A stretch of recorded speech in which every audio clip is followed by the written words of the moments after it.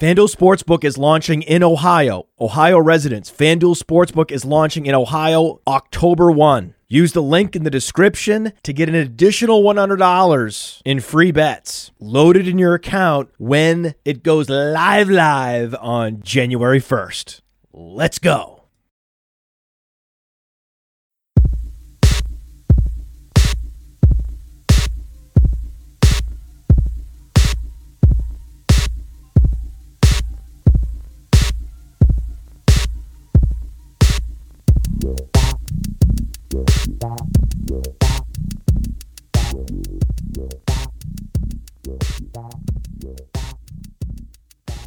Oh, Jacob.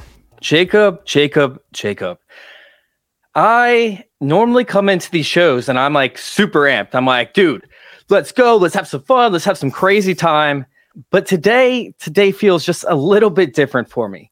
And I'm going to tell you why in a second. But before I do, I want to introduce myself to those who don't know. And I want to introduce you, of course. What's going on, everybody? I'm Chase. You guys can find me on Twitter at @FF_intervention. And I've got a problem. This is Jacob. You can find him. A lot of problems. I've got a lot of problems. This is Jacob. You guys can find him on Twitter at @FF_RTDB. How are you doing today, Jacob?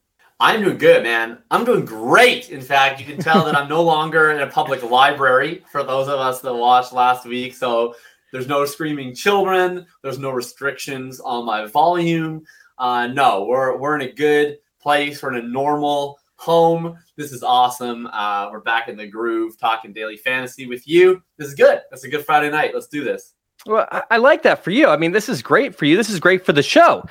But for me, what I've been seeing over this past, 4 or 5 days now is people talking about in DFS how you can't make any money unless you play Josh Allen, unless you play Jalen Hurts, or unless you end up playing Lamar Jackson. And I swear it's like the most frustrating thing ever because I feel like these are just casuals coming out here and saying it, but it's not just casuals. It's everybody. They're like, oh, you're not going to be able to make money because these quarterbacks, they outproduce everybody else by such a wide margin. You cannot play some of these lower tier guys. Haven't you felt like you've seen that or heard that a few times thus far as of late, especially after week 3?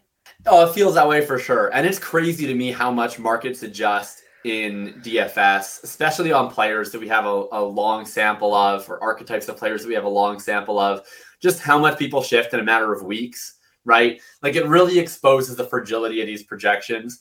I remember, we're going to talk about this game later, but remember 2 weeks ago, Devontae Adams was 8,600. You had to play Devontae Adams, 30%. Can you imagine fading Devontae Adams? He's like 8,300 with no Renfro this up week. Against the Cardinals, right? He's going to be like 8% owned. So like there's no consistency. People get way too ardent. And honestly, I mean, people have talked about the thing that drives me nuts. People say, oh, there's no more edge in DFS, no more edge in DFS.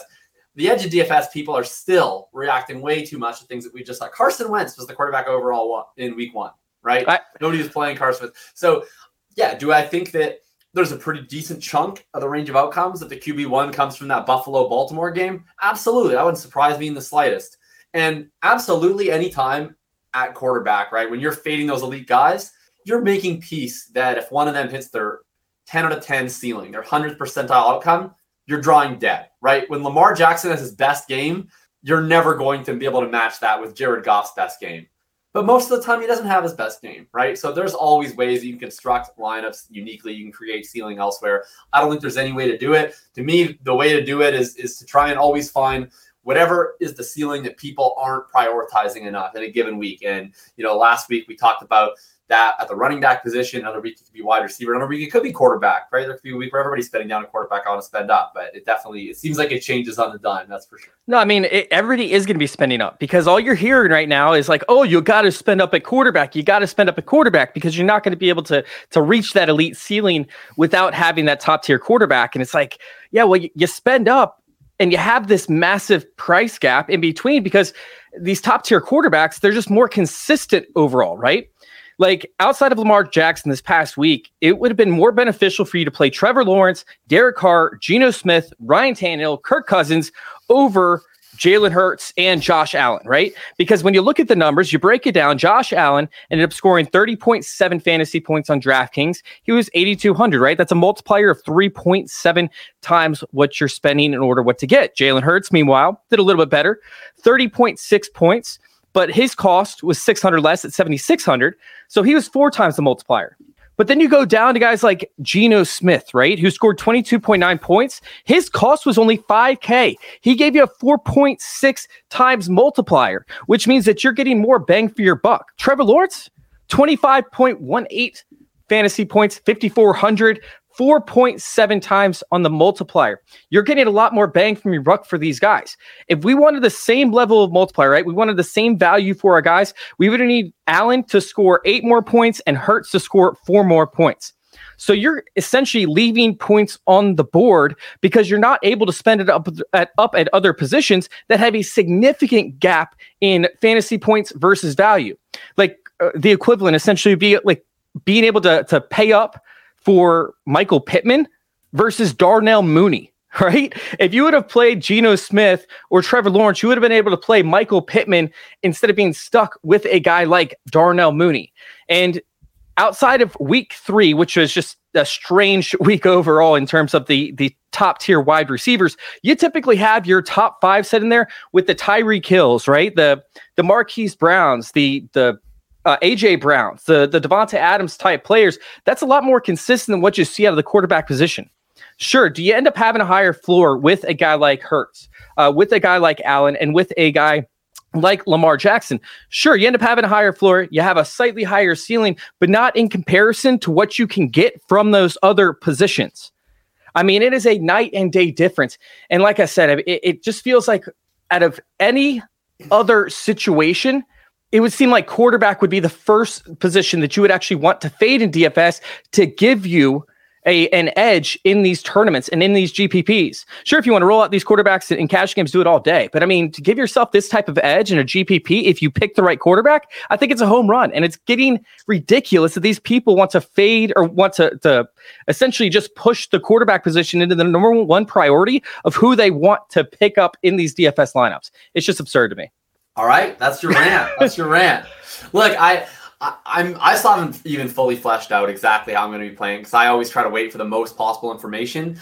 But to me, I'm always bound by construction, right? Last week, for instance, we talked on here. I wanted to play the high price running backs. So I didn't want to be swimming around in the Montgomery and the Pierce and the Jacobs and these middle price running backs. So that meant I basically couldn't play the high price quarterbacks, right? I had to look down to spend down at quarterback. To be able to free up the salary to play the high price running back. I'm always going to be led by the construction. I think there's always going to be a lot of ways to play it. But in terms of this week, it's interesting. I think, we're going to see a lot on Allen, of course. We're going to see a lot on Hurts, of course. I think we're going to see, honestly, a pretty decent amount of ownership on the 5K guys, in particular Marcus Mariota. And we might see a little bit on Geno Smith, which would be kind of crazy. We'll see. I might be a little bit more in the middle, but we're going to talk through it today. We're going to talk through 4 games. As usual. Chase, do you want to kick off our first game? You usually kick off the first game. Yeah, I can do that. I can kick off the first game. And, I wanted to, of course, everybody wants to talk about the Bills and Ravens game, right? Like that's the chalkiest type play that you could possibly go out there. But for me, I'm going to talk about a game that I don't think anybody's going to be playing. I think it's probably going to be the least played game on the slate. And I'm going to play some of the least paid players on the game too. So if you do want to get chalky, if you do want to try and run out a Lamar Jackson type lineup like Lamar Jackson, Mark Andrews, if you want to try and run out Josh Allen, Stephon Diggs, run back with Mark Andrews, something on those lines, I think these skinny stacks this week are going to be key to making that happen and playing the minimal amount of players from these games that you can. You got to hope that they don't spread the ball around, that they're going to end up hitting the chalk. And of course, you go to these other games, you pivot. And that game for me is going to be the Steelers and the Jets. I know, gross. Gross, right? I mean, it's the way to get around the chalk. It's a way to try to pivot to a game that nobody else is really going to be playing once again.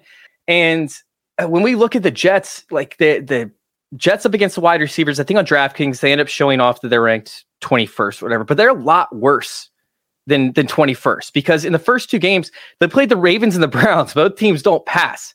Yet we were able to see Devin Duvernay have an incredible game. We were able to see Amari Cooper have a great game. Probably winning some money if you ended up playing him that week. Actually, I think that was the week that they played. Cooper had a big game against them. Yeah, so I mean, like these were the two players that actually saw targets in the game and they did something with it.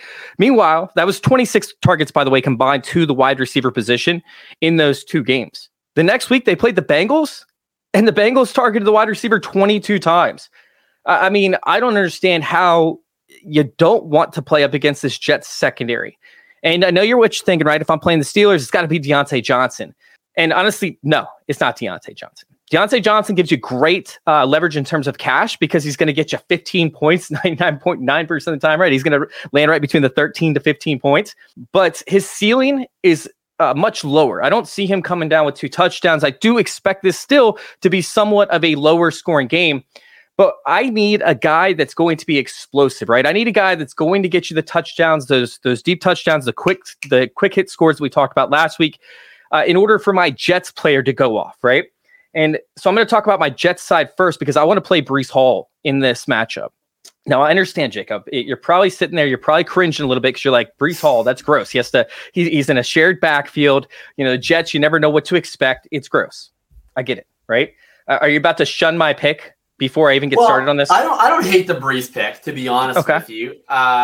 Just based on the I mean, I think he projects poorly, but I think that there's enough of a tail there with how the backfield is shifting towards him this last week or so that I'm not opposed to it. So I haven't ruled him out of my player pool. Talk me into it. Walk me down the hall here. All right. Let's see what we got, because he is 7th in yards per touch and yards created per touch, right? So he's getting the yards that he is creating. That means that he's actually been efficient with the rock in his hands. He has a 9.5% breakaway run rate and has dominated the receiving work last week, right? Michael Carter, I think, had 1 target, 1 reception. Breece Hall went 5 for 5. And he's always been more than efficient with the ball in his hands, even in the receiving game. Now, I understand the Jets like to share the backfield, right? But they typically end up gravitating more towards the efficient back than they typically end up trying to split it up, right? As long as one running back's being efficient, he's going to continue to see the field. We saw it back in 2021 with Michael Carter, right? They started out with Tevin Coleman. They tried to get Ty Johnson. It took them 3 to 4 weeks, but eventually Michael Carter ended up dominating the snaps in that backfield. Meanwhile, we have the Steelers, who have allowed 121 rushing yards per game, 5 receptions per game, and 43 receiving yards to the running back per game. I mean, that's a whole lot of fantasy points. You're talking about over 20 fantasy points per game to the running back position.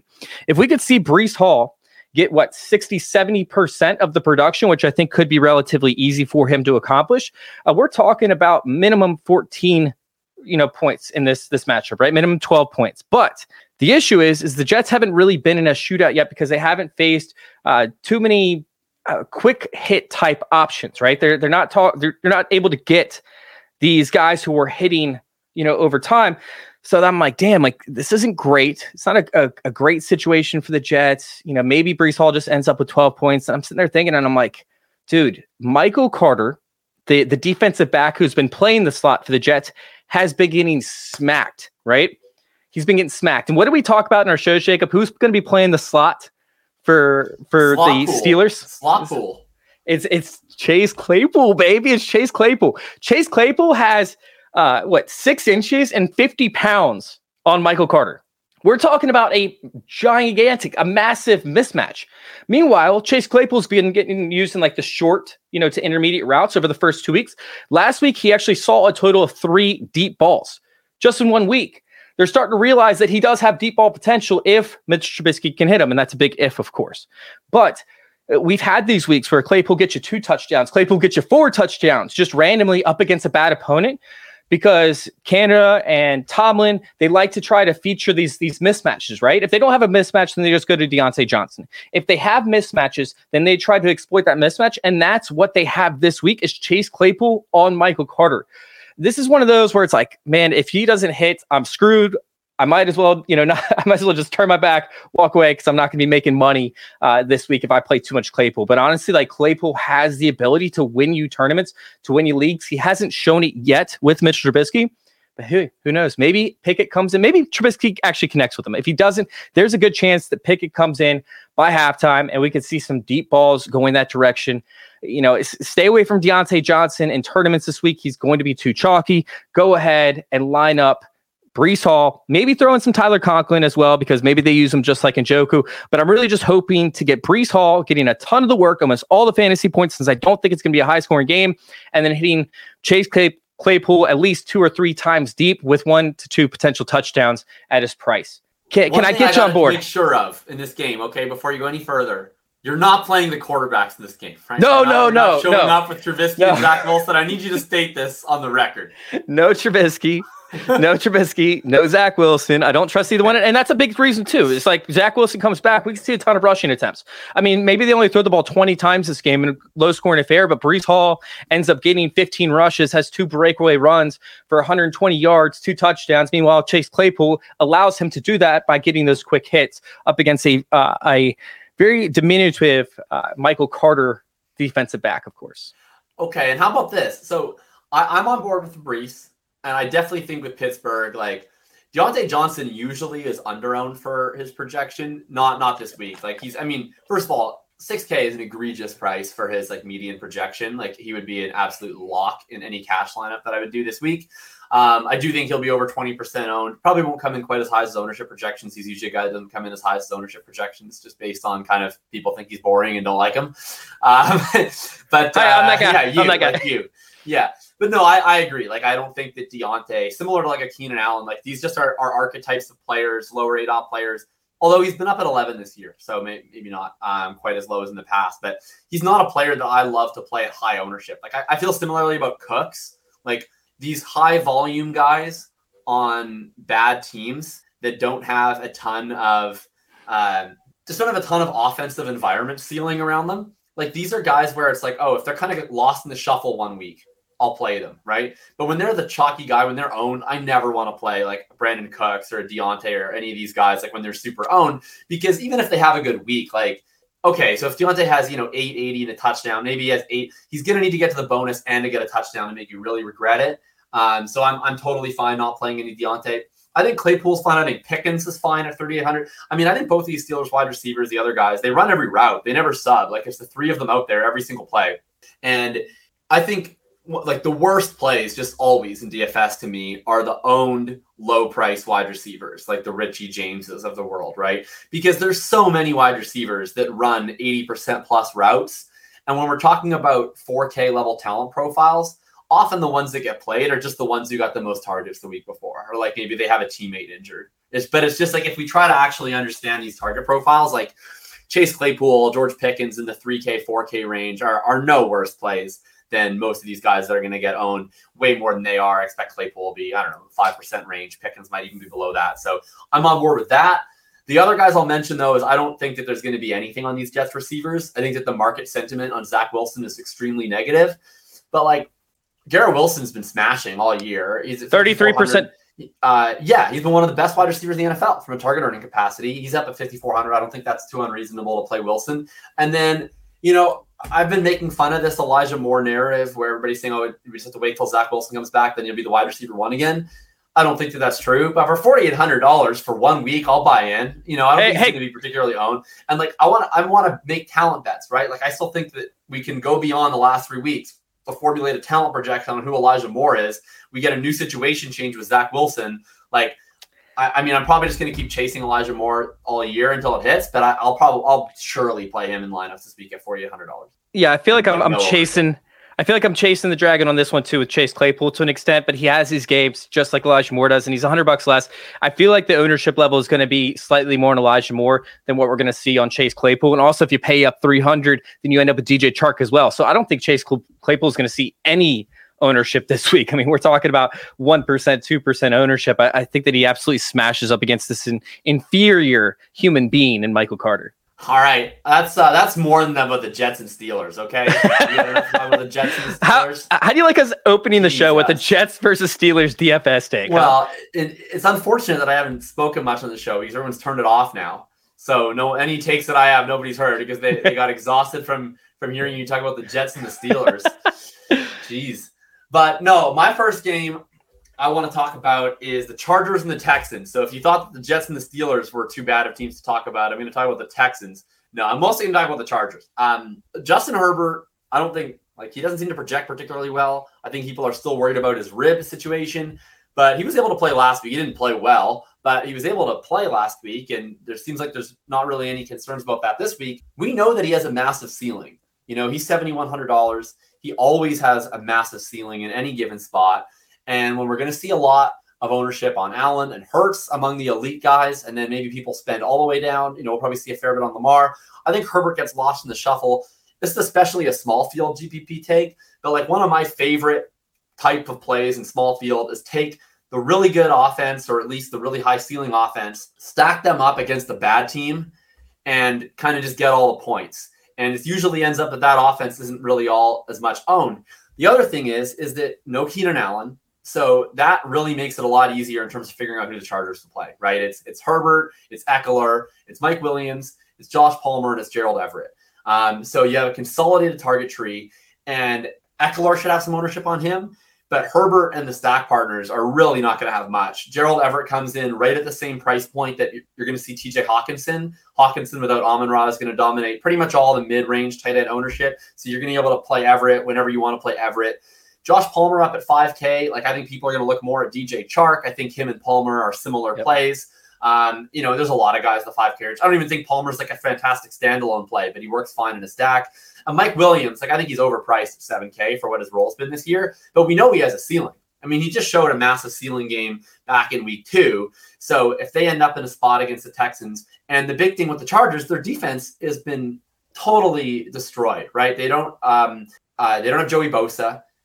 Their secondaries face a lot of injuries. I'm expecting that if Houston is able to play well in this game, they can keep pace. And if they're able to keep pace, maybe you do have that stealing game out of a Mike Williams. So if I had to guess, my top lineup in a small field tournament this week would probably be a Chargers double.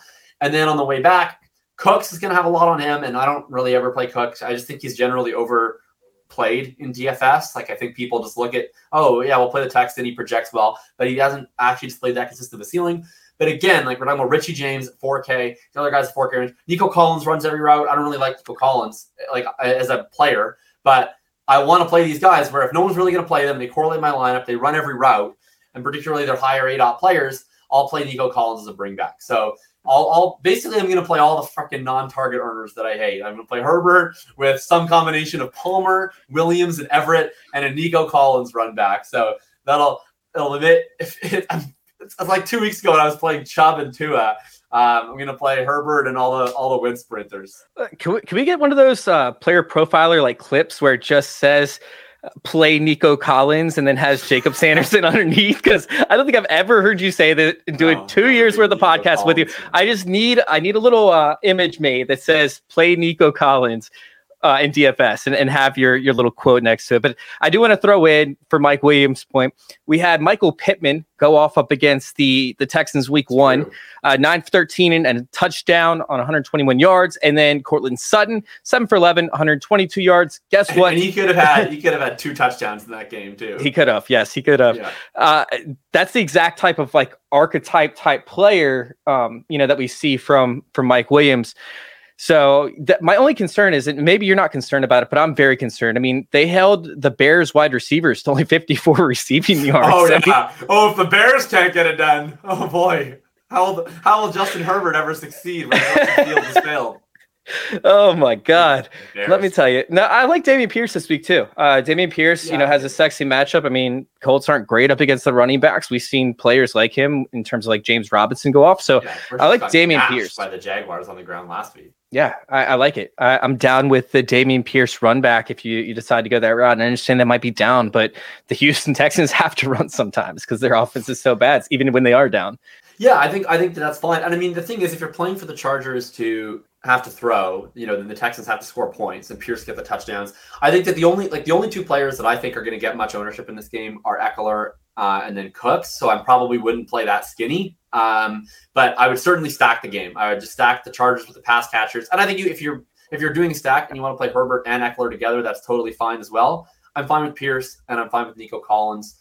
And Brevin Jordan is out. So I think if you want to like take a shot on Howard or Pharaoh Brown as like a mega punt tight end, if you're full game stacking it in a small field, I don't think that's completely insane. Although probably not something that I'll get to in my lineups this week.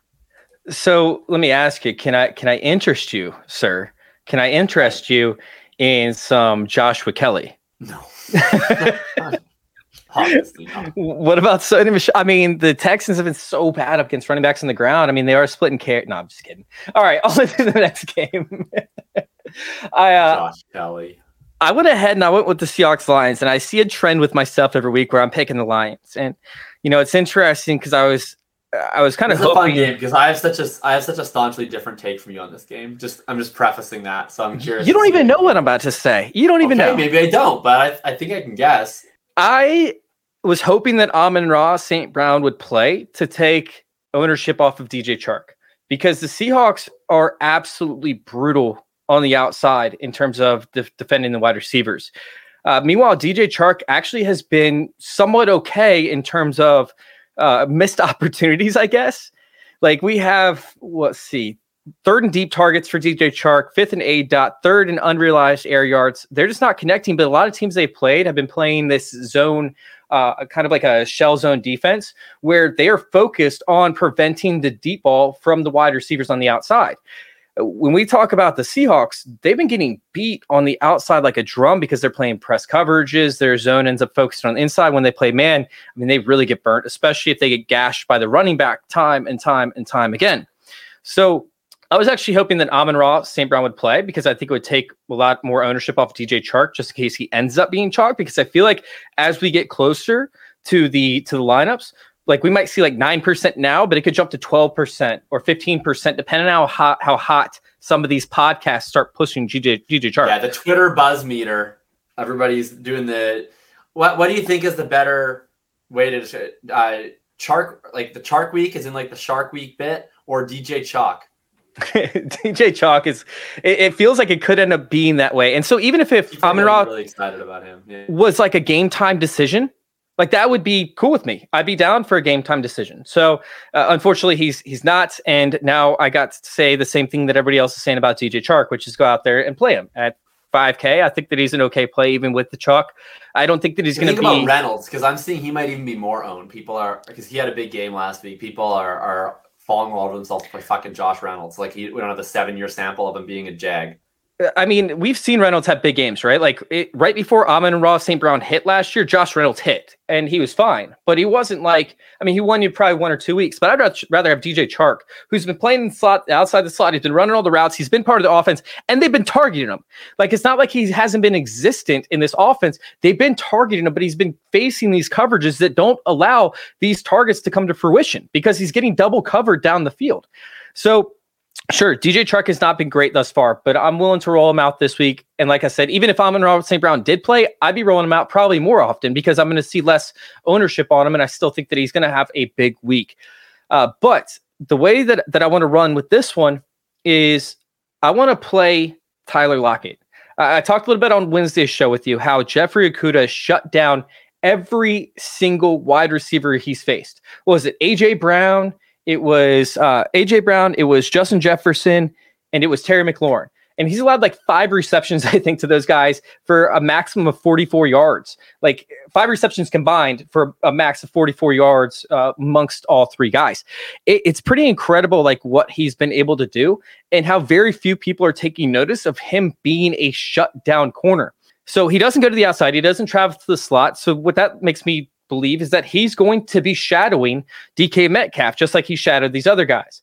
You know, I could make a narrative where, he's going to shadow Tyler Lockett, but Tyler Lockett plays in the slot like anywhere from 15 to 25% of the snaps, varying by game. So I think that he sticks on DK Metcalf. They try to bracket coverage Tyler Lockett, but Tyler Lockett does very well up against bracketed coverages because he finds this open slot. He finds that space to go to. And Geno Smith is the most accurate quarterback in the NFL right now. So he has this ability to be able to target Tyler Lockett underneath and get him the ball. I mean, we can see Tyler Lockett with 12 receptions this week. I don't think it's that outlandish, especially if this game, tends to be a little bit faster pace of play. Like if we see the Lions come out, like they don't have any injuries, and like their offense is perfectly normal, we're going to see a lot of turnovers, a lot of 3-and-outs, a lot of passing opportunities. Meanwhile, the Lions defense is bad. So as long as Tyler Lockett, they're not having to force the ball downfield too often, Tyler Lockett is dominating these snaps. I think that Tyler Lockett could end up having a massive, massive game up against, who is it? Mike Hughes, right? That plays in the slot for the Lions. I mean, and we talked about it last week. Mike Hughes is absolutely terrible, and he continues to prove it time and time and time and time again. So I'm going to go ahead and say Tyler Lockett. I'm going to be playing these two guys when it comes to DJ Chark, Tyler Lockett. But there's one player that I don't think that you're going to see coming, right? Actually, you might see this coming. He is starting to dominate the snaps at the position, or starting to dominate the workload at the position. And we saw this happen. I'm going to hear a Will Dissly take out of you. No. It's not going to be Will Dissly. Oh, thank God. Okay. It's not going to be Will Dissly. We saw this happen with a player back in 2020, right? He started on the same team as a veteran, and he ended up getting injured in the preseason or prior to the season starting. Took a little bit of time to learn the offense, to get in the groove of things. Week 1, we saw the player ahead of him dominate. Week 2, we saw the player ahead of him dominate. Week 3, we saw him start to get some touches. Week 4, we saw him get like 50-50 touches. And then week 5, he exploded for like 112 yards and 2 touchdowns on the ground rushing. So that's right. I'm talking about your boy, Kenny Gainwell, right? I'm sorry, not Kenny Gainwell, Kenneth Walker. Excuse me, Kenneth Walker. Kenneth Walker is dominating the Kenneth Walker is dominating the touches in terms of the receiving game. In terms of the receiving game. Dominant. He doesn't have 20% snaps in a game yet. No, he's not there yet. And maybe we are a week too early. Like, but I'd rather too early. No, stop it. Early. Stop it. For a year too he's early. getting in this week. I knew you'd hate this take. He's getting in this week. Take. 3 receptions on 3 routes run, 14 yards. Yeah. So maybe we should focus on the 3 routes run. 3 routes run. He's got the 3rd highest yards per route run. Just saying. Oh wow! On so many routes. No, the Lions routes for the season. The Lions are terrible at defending up against pass catching running backs. They're absolutely brutal. And we all know Rashad Penny is not going to get it, but Travis Homer. There's a good chance Travis Homer doesn't play this week. Yeah. So who's Dallas will play every third down. I don't know about that. Week, he played every single long down and distance snap after Homer went out. I think that after we end up seeing, we have a week-long opportunity to get Kenneth Gainwell involved in the receiving game. I think there's a good chance that I keep on saying Kenneth Gainwell. Kenneth Walker ends up seeing this opportunity. I am playing him as a dart throw. He's just getting jet motion toss passes that they're called. You know how we're going to play in our DraftKings lineup here? No, we're not doing it. No, not after last week. After we literally would have had the wide receiver 1 overall if we went with my pick. Yeah, true. We got like 1 point from Kenneth Gainwell. We're not doing these janky ass running back picks any longer. I cannot wait to victory lap. I cannot wait to victory lap. No, that's the worst play on the slate. I've never heard anything so ridiculous. I mean, look, from like a dynasty perspective, I think you should be happy about always seeing out to Kenneth Walker. But like, we're not playing him. No, no, he's not going to play 30% of the snaps. This is craziness. I'm like more out on this game than I've been out on a game in DFS in several years because so the Lions were a player that the Lions are a team that coming into the year, everybody was like, well, Jared Goff pretty much sucks, but they're like, oh, but all these weapons are fun, right? And then what did we see over the first few weeks? They're like, oh my God, the Lions are good on offense. They have all these weapons. Their 2 best players are Swift and Amon-Ra St. Brown. And that was the reason why they had such a good offense, because they had these 2 dynamic players.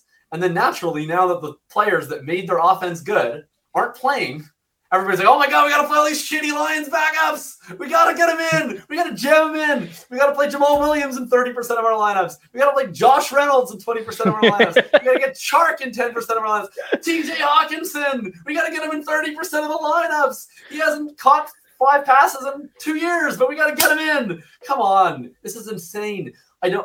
People aren't factoring in appropriately the chances that a Lions offense that features Goff, Jamal Williams, Chark, Reynolds, and Hawkinson might just be terrible. Like, I'm happy to start Jamal Williams in a seasonal managed league. Absolutely. We did this last year with Jamal Williams. We did this. Swift was out. He got injured on Thanksgiving. Jamal Williams played against Minnesota. He was cheaper than this. He's $6,100 this week. I can't remember him that week. I want to say he was in the mid to high 5s. Yep. Everybody thought he was going to be a workhorse. He played 47% of the snaps. He split snaps directly down the middle with Godwin, Igwe, Beakwe, who they liked so much that they don't even have him on the roster anymore, and they didn't even keep him on the practice squad. He was their RB6. They let him run more routes than Jamal Williams, and he had a completely mediocre role. Then they come back a couple weeks later. There was still no Swift, and Williams split the backfield 3 ways with Craig Reynolds and with Godwin, Igwe, Beakwe. He ran, this was week 16. It's the only sample we have of both Jamal Williams and Craig Reynolds that were both active in a game. And Jamal Williams, he had 57% of the carries, I believe offhand. I wrote the exact stats in my Hitchhiker's Guide article this week, but I remember this specifically. He had 26% of the routes. Okay. So back in Green Bay, when Jamal Williams would play when Aaron Jones was out, he had an awesome role. Full on bell cow, ran all the routes, got all the carries. It was awesome. The Lions have not shown that. This year, week 1, Jamal Williams in a split with DeAndre Swift. When DeAndre Swift snaps get taken back, guess what happens? We see Reynolds work into the mix, right? They didn't just say, oh, well, now we're going to play Williams on 70% of the snaps. We're got to mix in Reynolds. So we're going to find out, I think, probably tomorrow exactly who gets up off the practice squad from the Lions, because I don't think they're just going to roll with 2 active backs and him and Reynolds. But there's 2 guys on the practice squad, one being Jamar Jefferson, who does not have a pass-catching profile. I think that would be good news for Williams if he's the guy that gets called up. Justin Jackson's on their practice squad. Week 16 fantasy semifinal hero, Justin Jackson. Not surprised me if he gets in. If he gets out, I wouldn't surprise me if he runs 40% of the routes and he's playing on every 3rd down. Yeah. Because they haven't used Jamal Williams in that way. Maybe they use Reynolds. I don't know. But I just think Jamal Williams at 6,100 is an extraordinarily fragile play. And he's one of the worst chalk bets that I've seen in a while. And the Lions could just downright not be very good. And Seattle, I like the Seattle side more, just mostly because the only guy who seems to be attracting a bunch of ownership is Lockett. But I'll play Penny. Like, I don't mind Penny. I mean, I don't like Penny as like a player. I don't like him as an archetype, but he's 4,900. So he's really cheap. And he's been running most of the routes, not on pass downs. He's running most of the early down routes. He's been playing over 60% of the snaps. I think he's an okay play at 4,900. I think that Jamal is one of the worst plays in the slate. I think Hawk, I understand. Like, I get that he is a really good value at $4,100 without Amon-Ra, but I don't know, like, what's his ceiling? Like, he's had, 2 ceiling games in his career? Like, I don't know. I think he's a good bet to have like 6 for 70 and be a hit at price, but I think I'd rather just get away from that personally. Like, I don't really want to play a 25% on a tight end who hasn't done anything. So I think Hawk is like understandable chalk that I want to fade. I just think Jamal is like one of the worst DFS plays that I've ever seen. If he actually comes in anywhere close to 30% owned at 6,100. Yeah, it's not good. I don't think I'm going to be playing him anywhere this week. Even if he does end up hitting, I'll go ahead and say, oops, sorry, I didn't play him. Not a big deal. I'm going to go ahead and move on. Oh, he can hit. I just think he's a really bad bet to make at that cost and ownership. I'm not saying he can't hit. I'm going to play him in a million managed leagues. Like, I'm starting him in managed. Yeah. I just think in DFS, it's a bad bet, not like that he can't hit. All right. So verdict is play Kenneth Walker. Let's go ahead and move on to your pick. I would rather play a 30% snaps, 0% owned Kenneth Walker than play a 30% owned Jamal Williams at 6,100. You would rather play Kenneth? Oh, yeah, that makes me really happy. Yeah, and there's about 100 other backs I'd rather. I have to pick between the 2. All right, you're up. Yeah, and Josh Reynolds. I mean, no, come on, people, guys, stop this. Okay, my last game is 2 teams that look. Imagine a month ago, imagine in the preseason. This is probably the last week that I'm able to say things like this, but imagine a month ago if they had said, okay, the Broncos and the Raiders are going to be playing. They're going to be playing in a late game. You have late swap optionality, and we're going to have everybody healthy on the Broncos side, and we're going to have Renfrow out on the Raiders side, so it's extra consolidated between the 2 guys you want to play anyways. And Waller's pretty affordably priced, and Jacobs is affordably priced. Russ is only $6,700. Carr's only $5,800. Judy is $5,500. Sutton $64. What are we going to do, guys? Everybody would be thinking this is one of the highest owned games on the slate, right? Early in the year where he's playing Raiders and Cardinals that 1 week. Broncos haven't really been on the main slate, but I guarantee you they were in the first couple of weeks. People have been really excited to play them. And I get it. The Broncos have looked awful. They've also had the most yards in the NFL per touchdown, as in like they've scored touchdowns at a rate that you really would expect them to score a lot more based on the yards that they're generating. Like, it's not like they actually can't move the ball. They just are stalling a lot. And the Raiders, I mean, they had a functional fantasy week in week 1. They had functional fantasy production in week 2. They did it again last week. It's just been kind of going to random guys. And they've lost a lot of close games, right? I don't think they're actually as bad as their 0-3 record would show that they might be. They're losing a ton of close games. So I think that this game does still have the shootout potential that we thought it would, at least at its very ceiling. And it's really fun because you get pretty consolidated offenses in a game that not a ton of people are going to play. Broncos, it's easy. You're only playing 3 players. They have not used their tight ends at all. It's a rotation. They don't throw to them. So you're only playing Javonte potentially, and then you're playing Sutton, and you're playing Judy. I mean, I think Judy at $5,500 is a strong play. Based on week 1, he had the 20-point game on a 17% target share, co-leading the wide receivers in targets alongside with Cortland Sutton. He came out the next week, and he was consensus one of the highest value wide receivers on the slate at $5,600 against Houston. And then he gets hurt in that game. He only plays 59% of the snaps last week. So all that has changed since he was an absolute must-jam cash play consideration at $5,600 is he got hurt. Now he's supposedly healthy again. He's practicing in full. He's $100 cheaper. Nobody wants to play him. Sutton, I think, is a fine play too. So I'm taking a massive stand on Judy. I'm open to stacking this game. And in the Raiders, again, 2 weeks ago, Davante Adams you can't fade Davante Adams. You're a crazy person if you're fading Davante Adams. How can you fade Davante Adams against the Arizona Cardinals? Well, he obviously failed that week. He had 10 targets last week. It's not like it was a disappointing game overall because Matt Collins went crazy. He still had 10 targets. He's still Davante Adams. We still have a long profile of him being a phenomenal football player, and he's going to be under 10% most likely this week. So I'll absolutely play Davante Adams. And my other co-stand of the week, Jerry Jeudy is my one big stand of the week on the Broncos side. And then my biggest stand of the week on the Denver side is Darren Waller. Darren Waller had honestly a pretty strong start to the year. The first couple of weeks didn't do much of anything last week. Here's 2 things to take a note in Darren Waller. We already know Hunter Renfrow is out, right? That's already consolidating this target tree between Waller and Adams.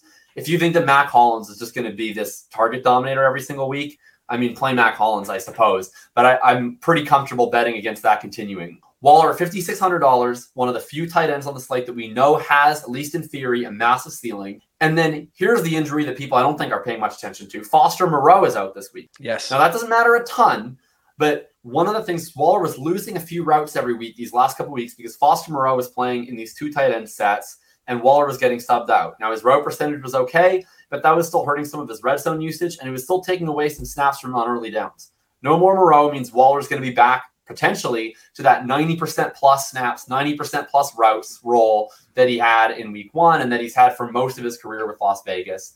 And so his situation's really improved. We know he has the talent. And also at tight end, I want to find ways where if Hawkinson is like a mid hit, right? If he gets to the 6 for 60 line, I want to find guys that can blow him out of the water. We know Waller has the talent profile to be able to get into the bonus. And so I'm going to be fine playing card doubles with Adams and Waller. I'm fine playing Russ doubles with Sutton and Judy, bringbacks on either side. And then I think even in the lineups that I'm not stacking this game, I would be really willing to play some Judy, Waller, single stacks. Because I think those are 2 guys that have a massive ceiling in a back and forth game, and they might be combined 10% owned. So I'm in on that. Those guys for sure. I'm in on both of these passing games. Really, really in on this game. You know what? My favorite play in this entire game, and this is a game I told you I almost picked, right? Because I was really gung-ho about this game. I love Javonte Williams in this matchup. I mean, Melvin Gordon, it feels like is most likely going to play. I don't really give a shit, right? I'm still rolling out Javonte Williams. He's number 2 on the Broncos in targets right now, right? He has 20 targets. Meanwhile, we're looking at 15 receptions, 77 yards. But when we look at the Raiders, right? The Raiders have allowed 8 targets to the running back up against the Chargers. Okay, that's Austin Eckler. We get that. But then 11 targets to the Cardinals running backs, and then 7 targets to the Titans running backs, with 6 of them going to Derrick Henry. Derrick Henry had 1 catch or 2 catches prior to last week. And then he goes out there and sees 6 targets because guess what? The Raiders just allow running backs to seep into the out or seep into the flats and just earn target after target after target. And when we talk about Javonte Williams being able to capitalize on a massive target-esque week, I mean, we're talking about 7 targets, 8 targets to Javonte Williams this week, 7 catches, 6 catches, 60 yards, 70 yards. I mean, we're talking about just in the receiving game alone, he's going to be getting 12 to 13 points minimum. right? And then we talk about the touchdown upside, which he hasn't had, but yet he's been way more of an efficient runner than Melvin Gordon. I mean, we're talking about 37 attempts, 176 yards, so 4.8 yards per carry. Meanwhile, Melvin Gordon has seen 34 rushing attempts for 131 yards, so 45 yards less for 3.9 yards per attempt. He's got that touchdown last week, but he's had 3 fumbles on the season in 3 games. Like, at what point are they going to say Javonte Williams is more efficient? He does a better job protecting the ball, and he can run, he can catch, he can do so much more than Melvin Gordon can. Melvin Gordon, it looks like he's washed at this point, and I think that if he makes one more minor mistake, it could be Javonte Williams wheels up for the rest of the season, and we're never going to see this price from Javonte Williams again. I am rolling out Javonte Williams, and I'm going to roll out a little bit of Josh Jacobs too. All right. I like it. So, quick recap. Who are your top guys in these games from the 2? Kenneth Walker. And any to remind too. Kenneth Walker, for sure. No, I mean, here, hold on. Let me go back and pull up my top guys real quick. So, Tyler Lockett. I can go as you go if you want. Tyler Lockett. All right. He's one of my top guys. Yeah, Lockett, lock him in. Meanwhile, Breece Hall is another guy that I think offers a ton of upside with very low ownership, and then Chase Claypool. Sweet. And is there anyone from the games that we didn't talk about that you want to quickly just name drop of guys that you want to fit into some lineups? I mean, we brought up Javonte Williams, which I think was a big one. I think that Marquise Brown should deserve some attention this week up against the Carolina Panthers. I don't love the game, but I love the ability for him to get open behind the Carolina defense, and then just see some blown coverages up against defense that has not been communicating well. Meanwhile, Arizona has been abysmal up against the running back. I know Christian McCaffrey's hurt. I'm a little bit worried about the snap percentage that he's going to play this week, but I still want to roll him out in a few lineups.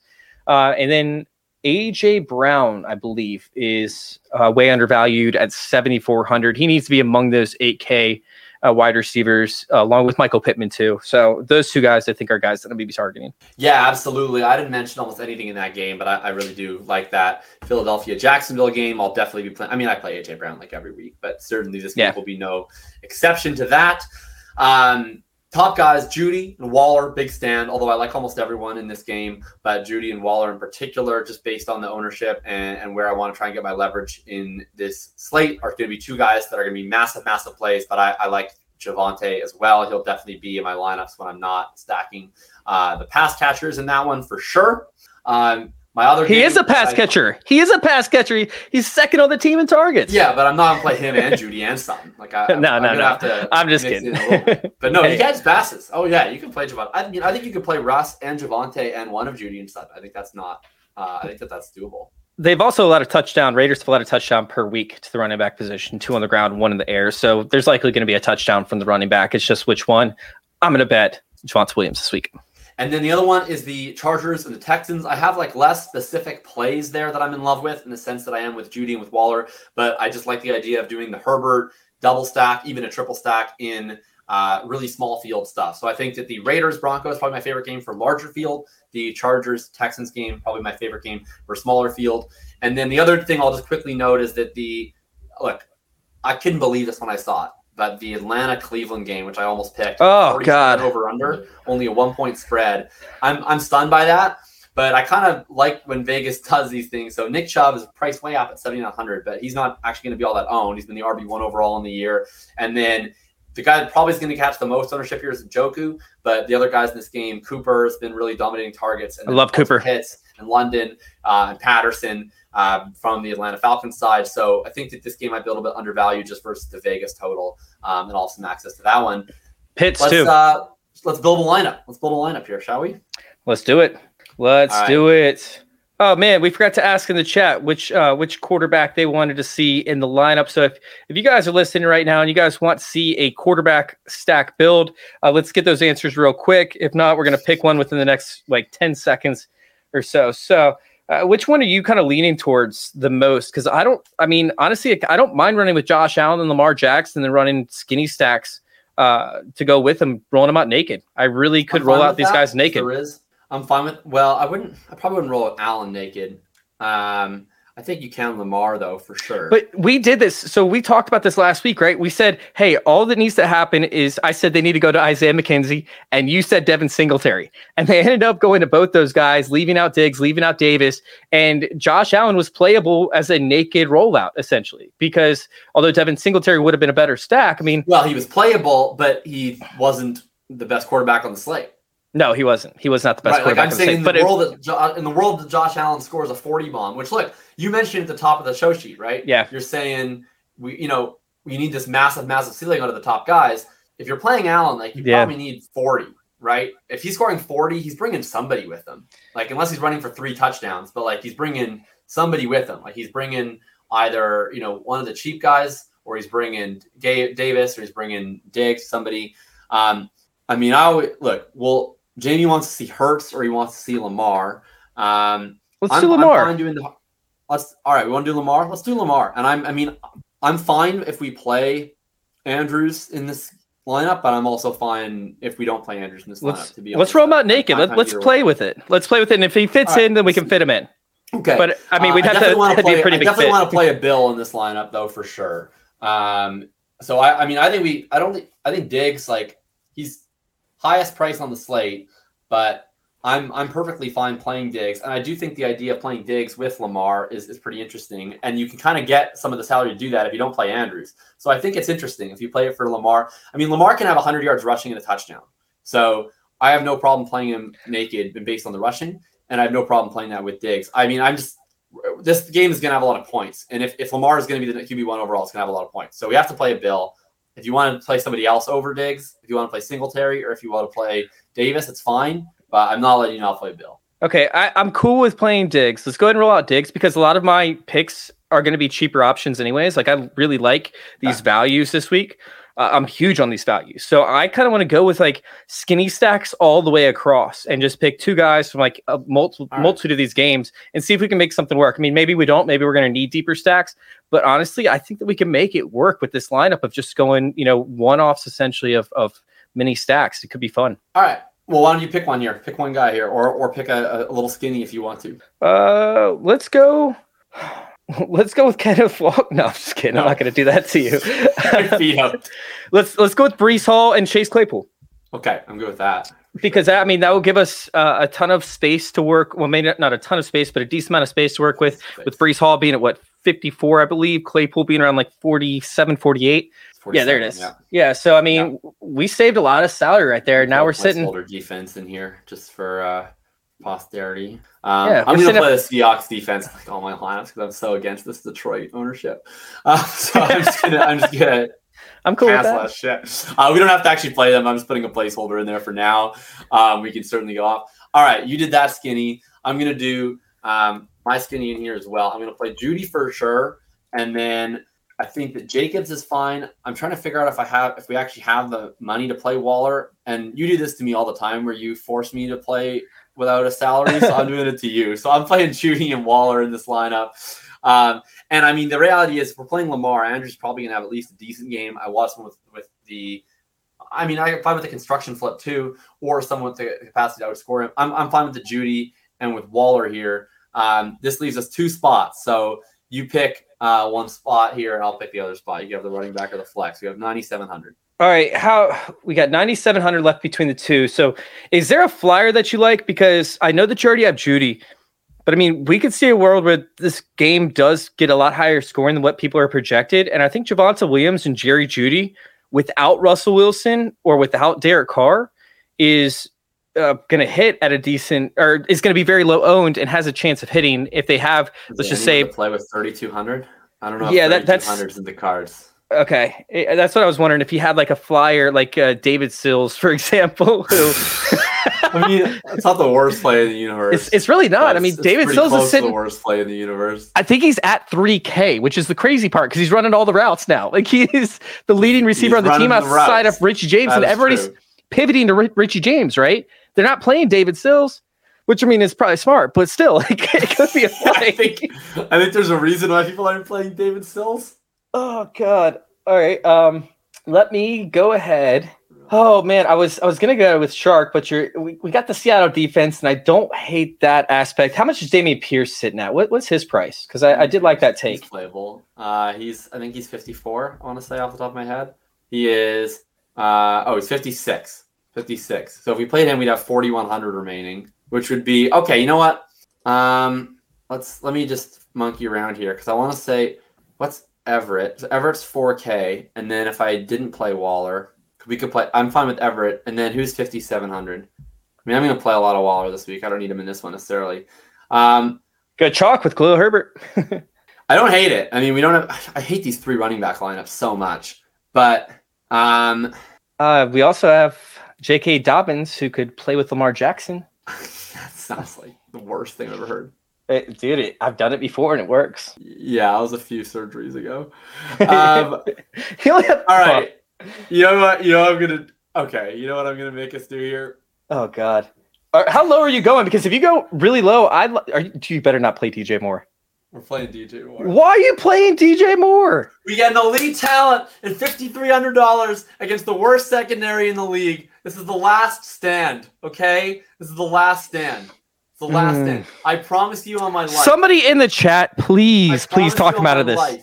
That if DJ Moore does not get 20 DraftKings points this week, I'll never bring him up in the rest of this show. I actually don't hate the take, and I was going to talk about DJ Moore instead of Christian McCaffrey for that skinny stack that I've mentioned with Marquise Brown, because I can see like Marquise Brown and DJ Moore both going off, and the score being like 13 to 20, and that's like 33 points total in the game. Let's see, where's Marquise in here? He's up at the top. He's all the way up at 6,900. Yeah, he's too expensive. Okay. All right. All good. Okay, so I just swapped into the Lions D rather than Seattle's to fill the salary up here. But we got Lamar Jackson, we got Breece Hall, we have Dameon Pierce, we have Stephon Diggs, Chase Claypool, Jerry Jeudy, Gerald Everett, and DJ Moore in this lineup. And DJ Moore, of course, is really going to be the one to bring it home for us. I'm going to go ahead. Wait. Wait, what's wrong? We got the Bears over the Giants. And Falcons over Cleveland. Falcons have actually been really good at forcing turnovers and getting fantasy points. I think that's a better play at 28, or going with the Bears over Chicago because we know it's not going to be a very high scoring game. Bears, so even if they just don't want to play a highly owned defense, but I'm fine with the Falcons. I just like the turnover aspect. We can play Arizona against Baker. I'm fine with the Falcons. Yeah, let's do Arizona. Okay, I'm good with any of those. I don't really want to play. I just don't really ever want to play a highly owned defense, and I think the Bears probably the highest owned defense. But I'm definitely good with Arizona if you prefer them to line. If Christian McCaffrey plays, then we can pivot off this defense and go towards one of the other ones. But I think that's fine either way. Baker is a generous guy. All right, I'll take it. All right. Hey, real quick. This show, by the way, is brought to us by Underdog Fantasy. Oh, like that. Yeah, that's right. Underdog Fantasy. Listen, Underdog, I've been sending Jacob all these screenshots of my Underdog lineups, right? Like, how many have I sent you that I've been winning money off of? It's been kind of ridiculous. And I guess I've kind of found a way to maneuver myself around certain prop bets. So it's been great to be able to participate on this with Underdog. But if you guys go check out my Twitter account over there at ff_intervention, I'll give you guys a few free ones each week. The way that you actually take advantage of this, though, is you got to go to Underdog, right? Underdog, the app over there. Go check it out. Use code Underworld, and you get a deposit match bonus up to $100. We have the Best Ball Resurrection that's going on right now. That's week 16 through 17. So if you're a Best Ball fan, go sign up for that. $10 entry, $100K to first place. The Big Dog, that's coming back. The Big Dog, woof, woof. $250 entry, week 6 through 17. That's only 1% field right now, by the way. $10K to first with a 6 entry max. And then, like I said, the pick'ems are going on, and I've been using insurance like crazy to make sure that I make money.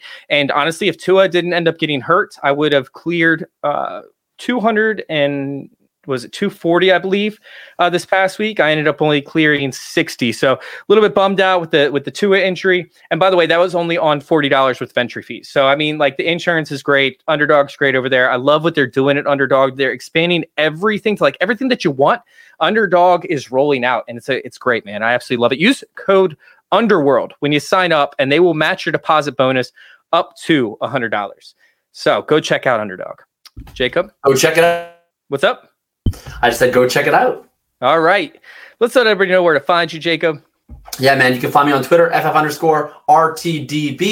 You can find my written work. Where is my written work? Of course, it's on playerprofiler.com, where you can find the show. You can find the Hitchhiker's Guide to Running Back every single week. Check out my week 4 column. We talked all about Herbert. We talked all about Jamal Williams. We talked about Cordell Patterson. We talked about tons of the running backs you're considering playing in seasonal, in DFS, in any of these types of formats. You can find my podcast throughout the week and such on my Twitter. But we got to get out of here. So that's all for me. Have a blessed weekend. Like I said, go check out my Twitter over there at FF_intervention. Thank you guys for tuning in. We will see you next week. Go make some money.